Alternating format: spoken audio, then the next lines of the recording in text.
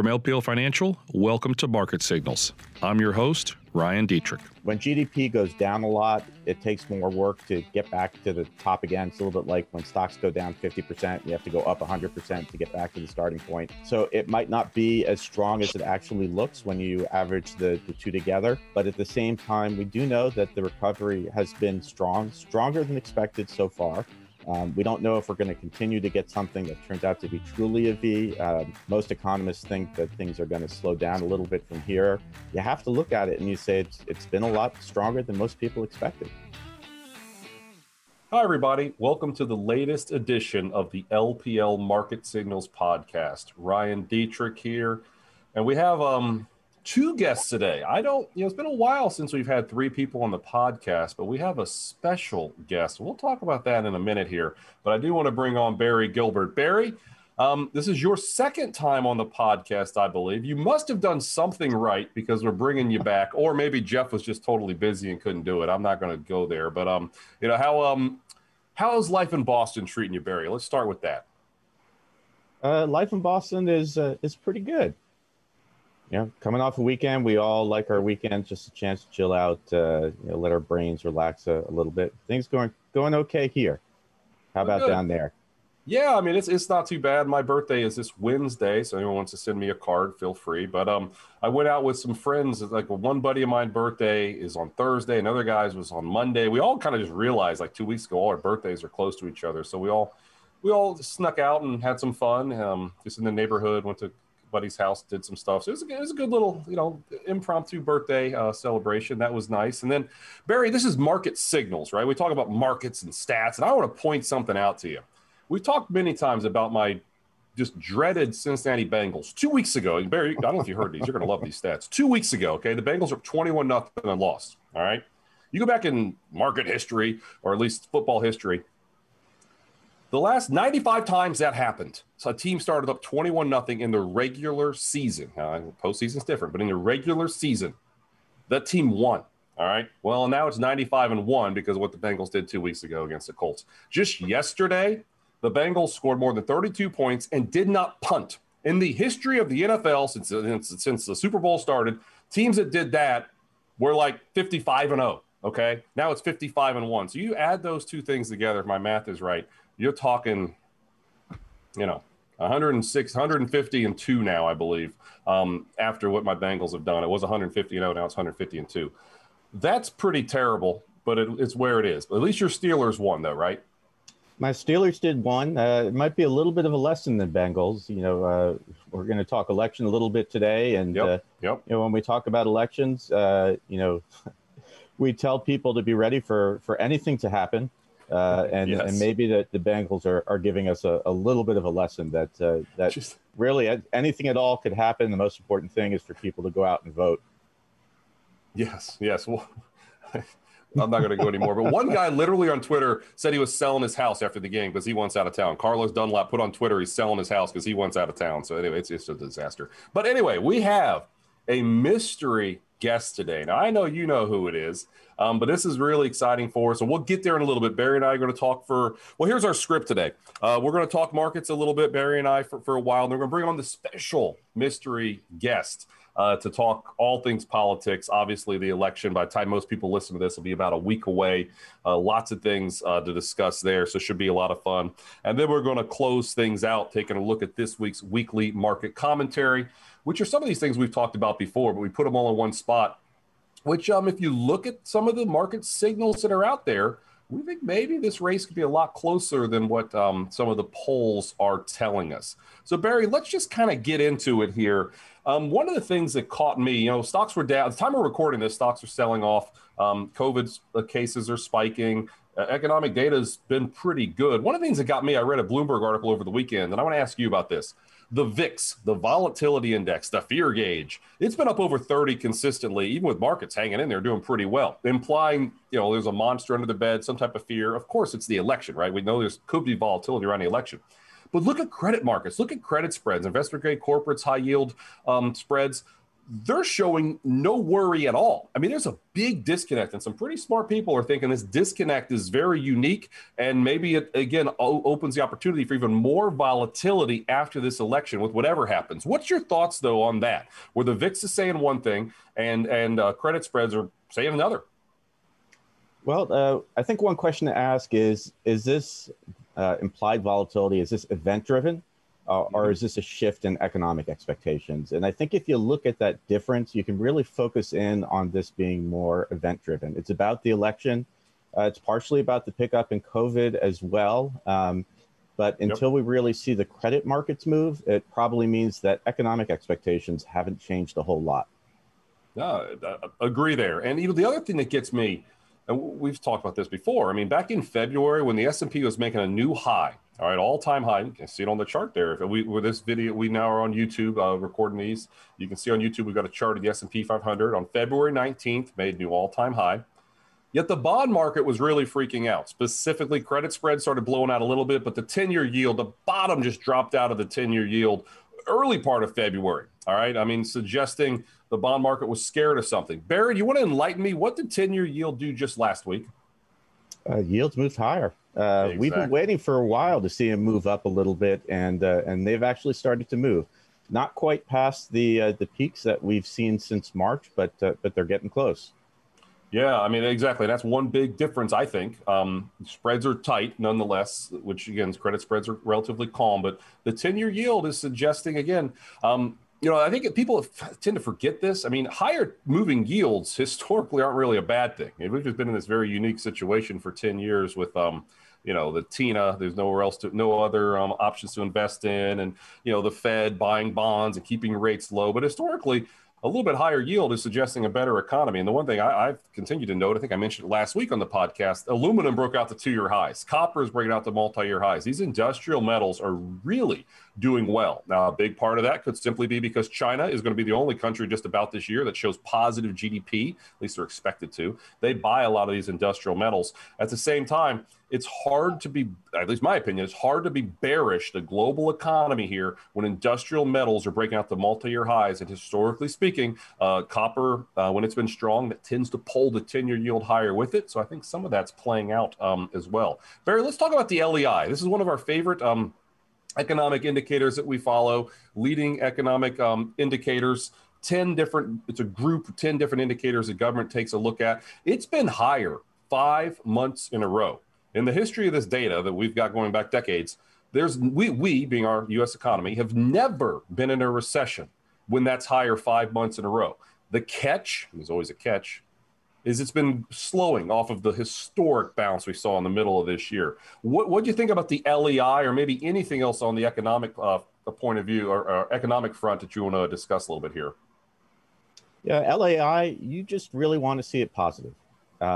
It can get closer to zero there as long as it stays positive. We're typically in pretty good shape. Now, we've got a huge bounce early.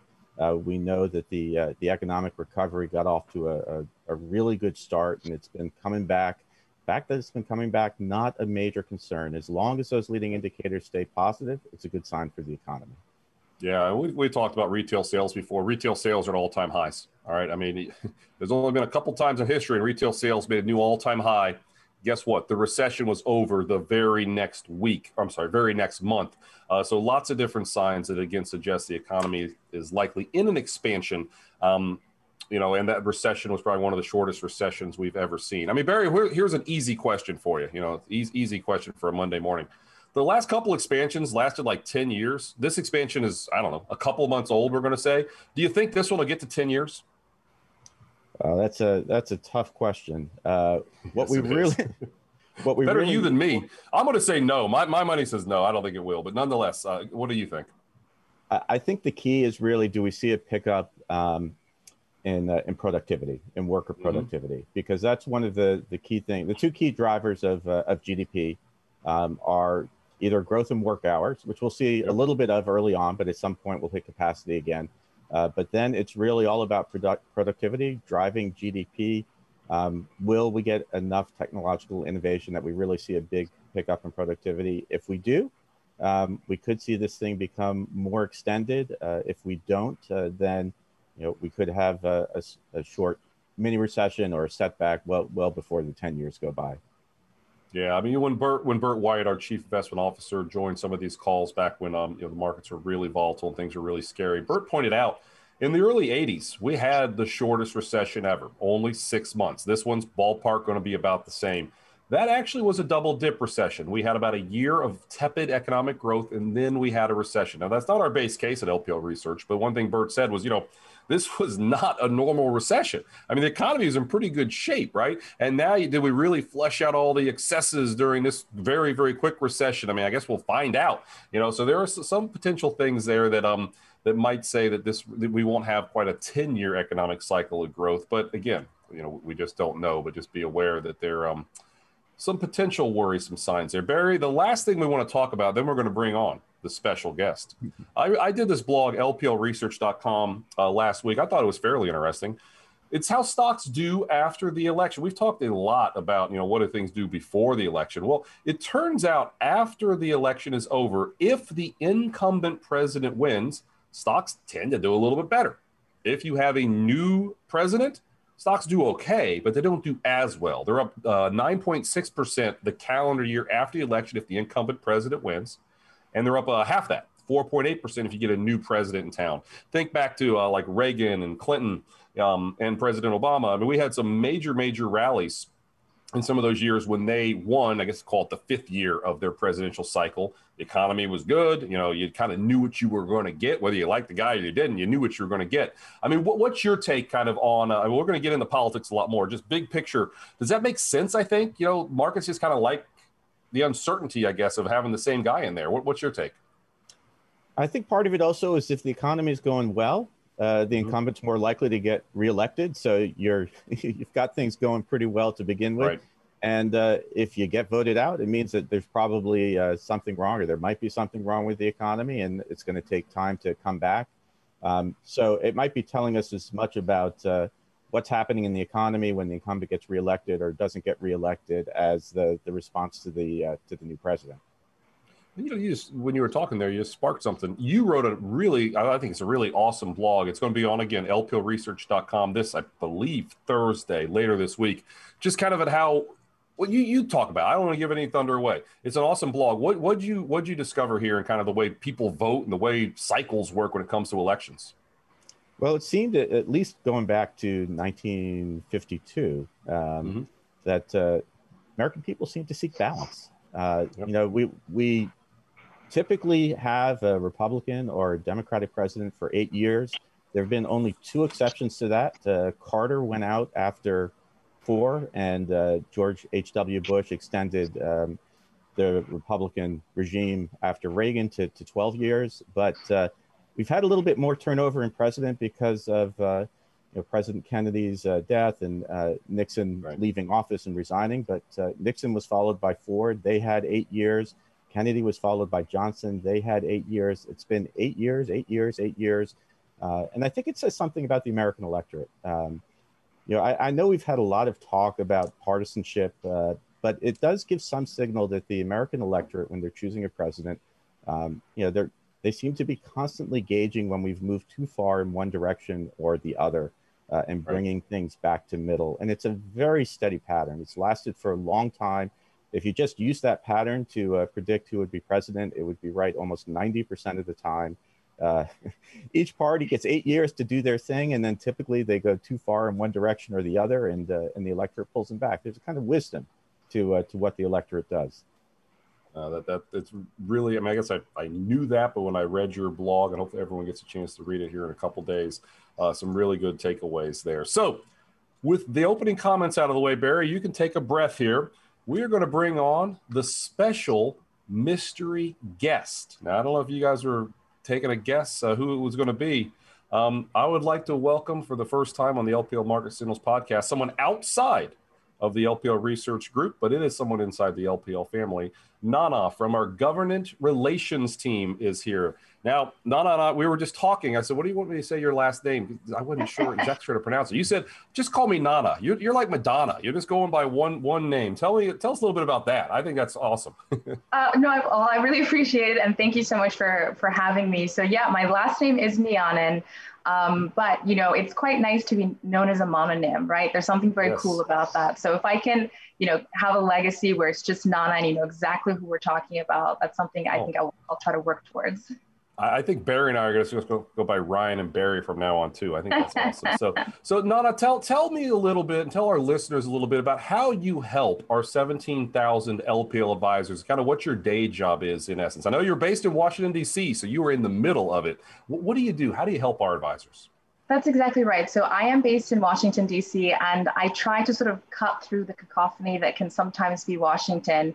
And I really make sure that lawmakers here have a deep appreciation for the social and economic value that LPL advisors stimulate in communities across the country. So that's, in essence, my goal. And to advance that goal, my colleague here and I work on a bipartisan basis to try to achieve that. Well, it's obviously, I mean, your job's always busy, but clearly in an election year and right ahead of the election, I know you're extremely busy. So we're really honored that you could take some time out and talk with us a little bit. So let's just, we've got you for a little bit. Let's just get into it, Nana. The fiscal plan. I mean, it feels like every day, every hour we look, oh, it's on again, it's off again. Some people call it the fifth coronavirus fiscal plan. Some people call it the fourth. I just like to say the next plan. It seemed like on Sunday, which was yesterday, the lingo of moving the goalpost. Both sides, well, they moved the goalpost. It's like, it felt like we were close to a new plan. And then it gets just pulled out, Charlie Brown, right, with the football. The football gets pulled away right when we think we're there. What's your take? Do you think we're going to get a plan before the election? And how close do you think we really are to getting something done here? Yeah, so despite the rhetoric over the weekend, I think the stimulus package remains at an impasse. And I think the closer that we get to Election Day, we're now 8 days out, the more unlikely it becomes that a package comes together. The same issues remain. And, as we get closer, I think it'll just become more difficult. There are less days. The Senate is going to be in session right now to confirm the Supreme Court justice. The House is currently not in session. Members have been given a 24-hour notice to come back should a deal actually come together. But, I just don't expect something like that, given the fact that so many of these members are going to be, campaigning as we're getting closer to November 3. Yeah, I tend to agree there. So it seems like this is market signals. So we talk about the stock market and the economy a little bit. The stock market seems to be taking it in stride because it almost has been sniffing out, in my opinion, for several weeks. You know what? Maybe we're not going to get a deal before the election, but maybe we're going to get a better deal after the election. Do you think we'll get a deal during the lame duck period, or we're going to wait until January of 2021 before we get the eventual deal? What's your feelings there from what you're hearing in Washington insiders? So I think it's certainly possible to see something come together in the lame duck. I think the economy is a variable there, but I think the balance of power that emerges after the election will definitely be a factor here as well, right? So, if you have a situation where, Democrats lose their bargaining power, maybe you see something come together. Perhaps if Democrats sweep, maybe Democrats hold out until January so that they can get most of their priorities in. So I think we'll have to watch and see what the balance of power looks like. And I think that will ultimately help determine if we see something come together. Yeah, no, absolutely. Let's maybe talk about the Senate a little bit then. The Senate balance of power, we do show on our YouTube channel, 47 Democrats, 53 Republicans. The base case, Barry and I are going to talk about this a little bit later. We think, there's probably a better chance of what a lot of people think that the Republicans can kind of hold on to the Senate here. And there's some signals that are saying maybe this race is going to be a little bit closer. Clearly, Joe Biden is the favorite. We're aware of that. And the Democrats will probably keep the House. But the Senate's the one we want to focus on because it's a little more up in the air. What's your feelings kind of on the current makeup and what could happen, I guess, either way with the Senate when all is said and done? Well, certainly at the beginning of this election cycle, I don't think folks really anticipated that the Senate would be in play in the way that it is now. And I think people are really opening up themselves to this notion that you could see power change hands from Republicans to Democrats. And I think part of that is because so many of these seats have been moved into this sort of lean Democrat or toss-up category. So right now, obviously, Republicans maintain the majority. Democrats would need 3 or 4 seats to be able to regain power. I would say 4 seats just because it's very possible that they lose Alabama as a seat. And what's also been really fascinating about this is that the fundraising numbers that are coming out of these competitive races are just really breathtaking. So, now depending on which election handicapper you're subscribing to, there are about 12 to 15 competitive seats that we're looking at right now. Democrats have raised eye-popping numbers, and Jamie Harrison in South Carolina raised about $58 million in the third quarter alone. So there are, given the fact that these competitive races are happening in around 15 places, in places that we never even thought were possible. People are talking about Alaska now, people are talking about Kansas, Iowa, South Carolina, states that are traditionally red Republican. Now seemingly in terms of polling, it could become relatively close. So the fact that you have these 15 competitive seats also suggests that there's multiple paths for Senate Democrats to be able to, try to gain control of the Senate. Yeah, I mean, I live in South Carolina, and there are a lot of Jamie Harrison commercials and a lot of Jamie Harrison yard signs, I guess you could say. So, one thing we are sharing now, and you mentioned this to me before we started talking, but on the YouTube channel, we've got kind of a breakdown of the United States, and some are solid Democrats, some are solid Republican. And this was as of October 13th, so we'll call it 2 months ago. You said a lot of these have switched in just 2 weeks ago. I'm sorry. No worries. In just 2 weeks, things have really changed, right? In a lot of these cases. Is that true? That's exactly right. A lot of these races are now in the toss-up category. They're very close. So, we could really see some election, surprises come, past.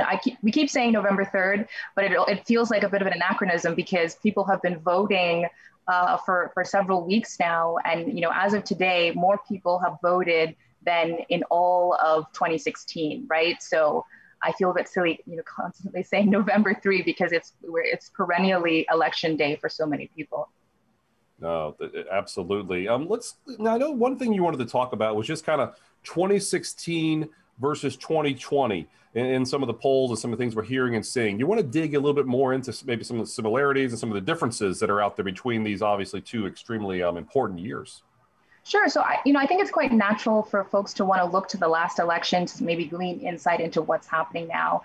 And I think I just tend to try to caution that a little bit, just because the electoral landscape now is fundamentally different than it was, back in 2016. So even setting aside the pandemic and setting aside the fact that the economy contracted, in 2016, you had Secretary Clinton, who was the most unpopular Democratic nominee in the history of the Democratic Party. And you have President Trump, who was the most unpopular Republican nominee in the history of the Republican Party, both of whom... Oh, man.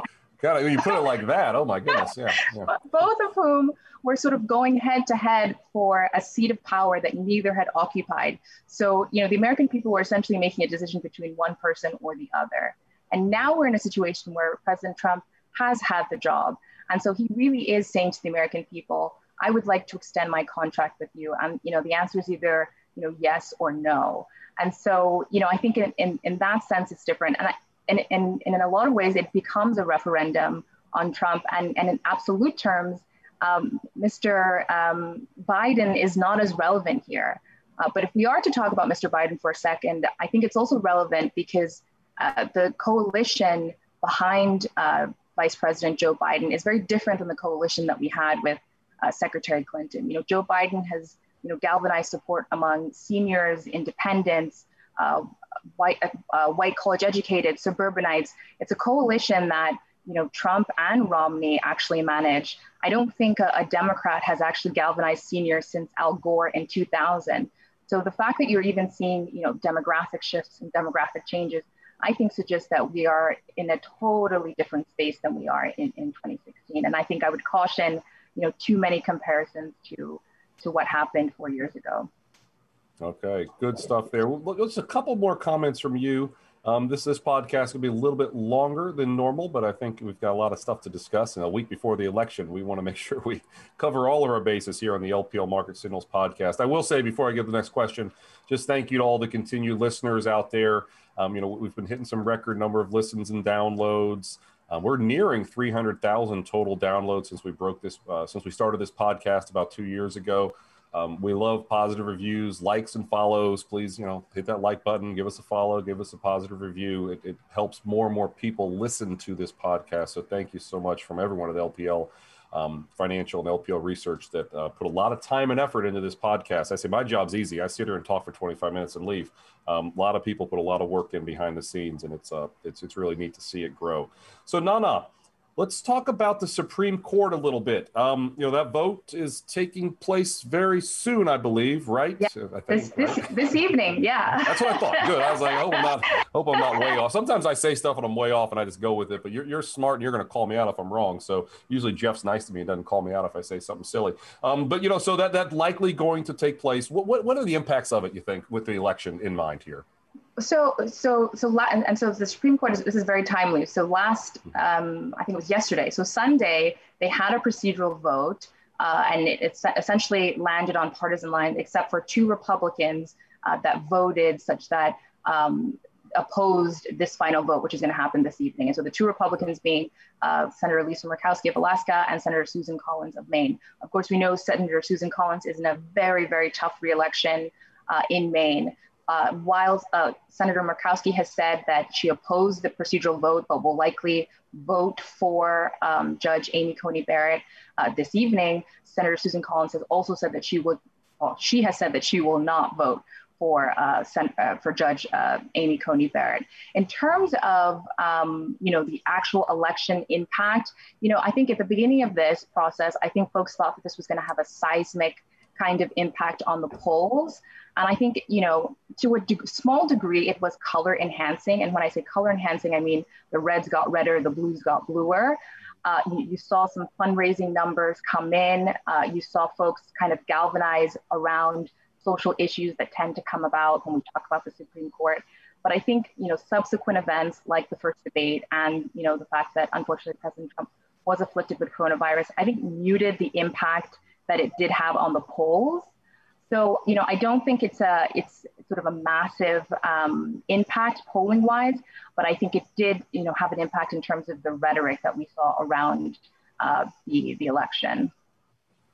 Okay, excellent. Now, I know those are kind of all the notes that I had scribbled down when we discussed. Are there any final comments or anything you want to make sure that you let our listeners know regarding the election, the economy, the president, anything at all?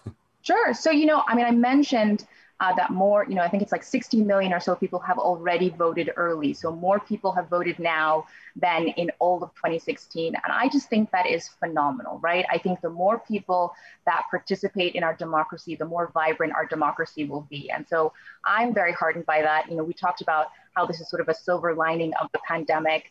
And so, I really do, I guess, want to emphasize that a bit of good news. I think it's sometimes, politics can seem acrimonious and, these are tough times with the pandemic. And so I'm glad that something really positive has come out of it.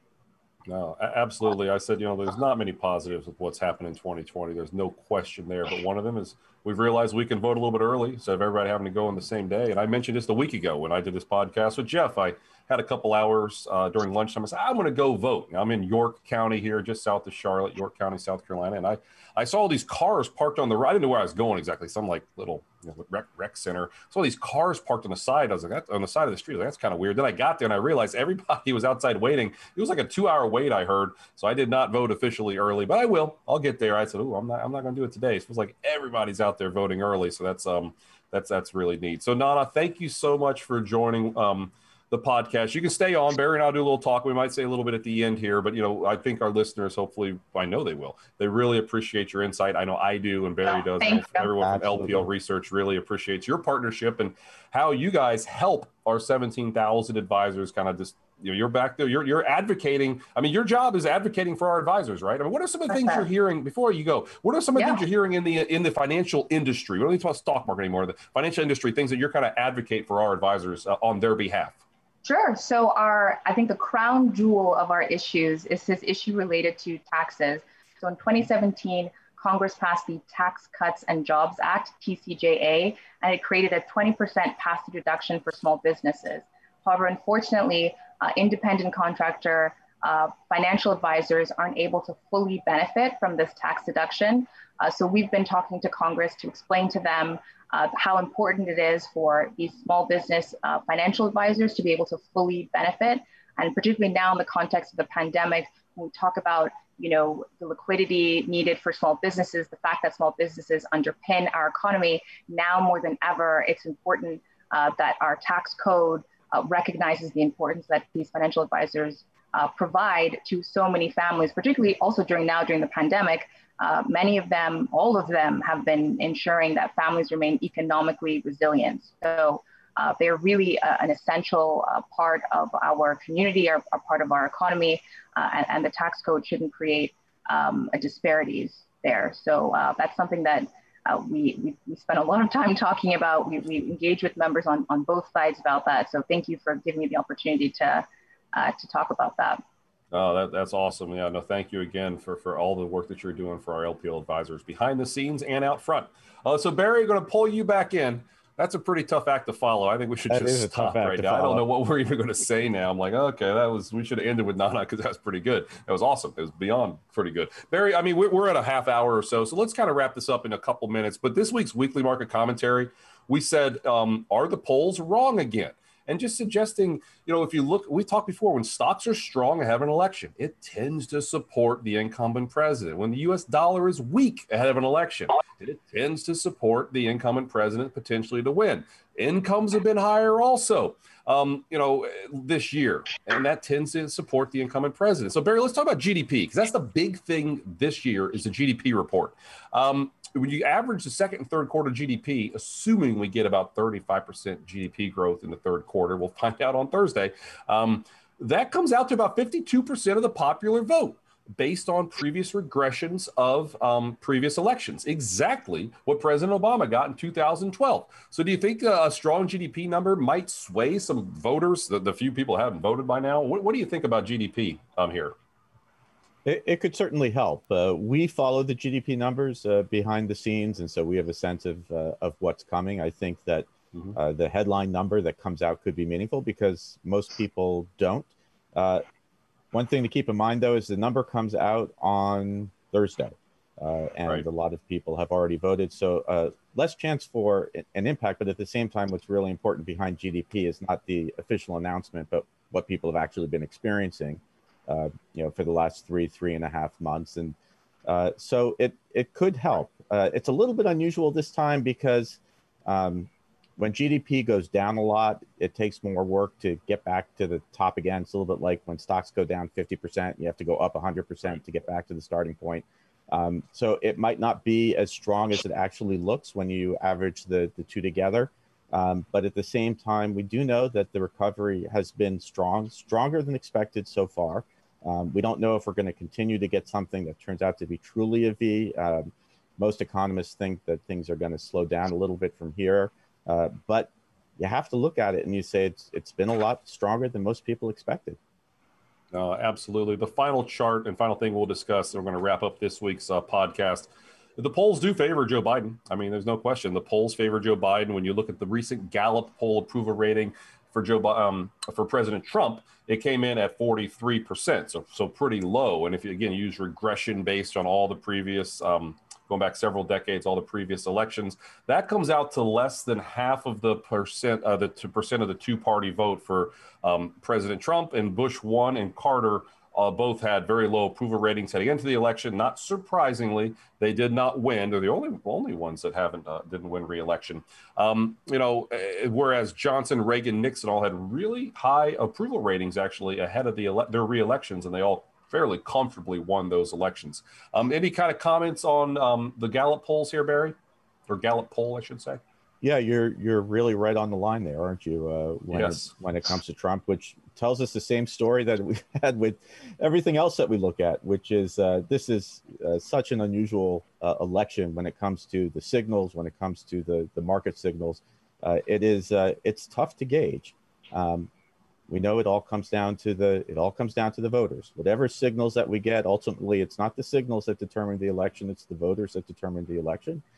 So the final say, it belongs to all of our listeners and the American electorate.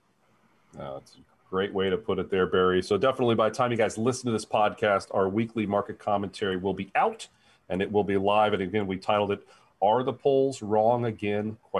So, just kind of a playful, clearly we're trying to get some eyeballs on it. That's partially some of the job is to get people to look at it, but there are some really unique situations that say maybe it's a little bit closer, but at the same time, I mentioned the US dollar being weak.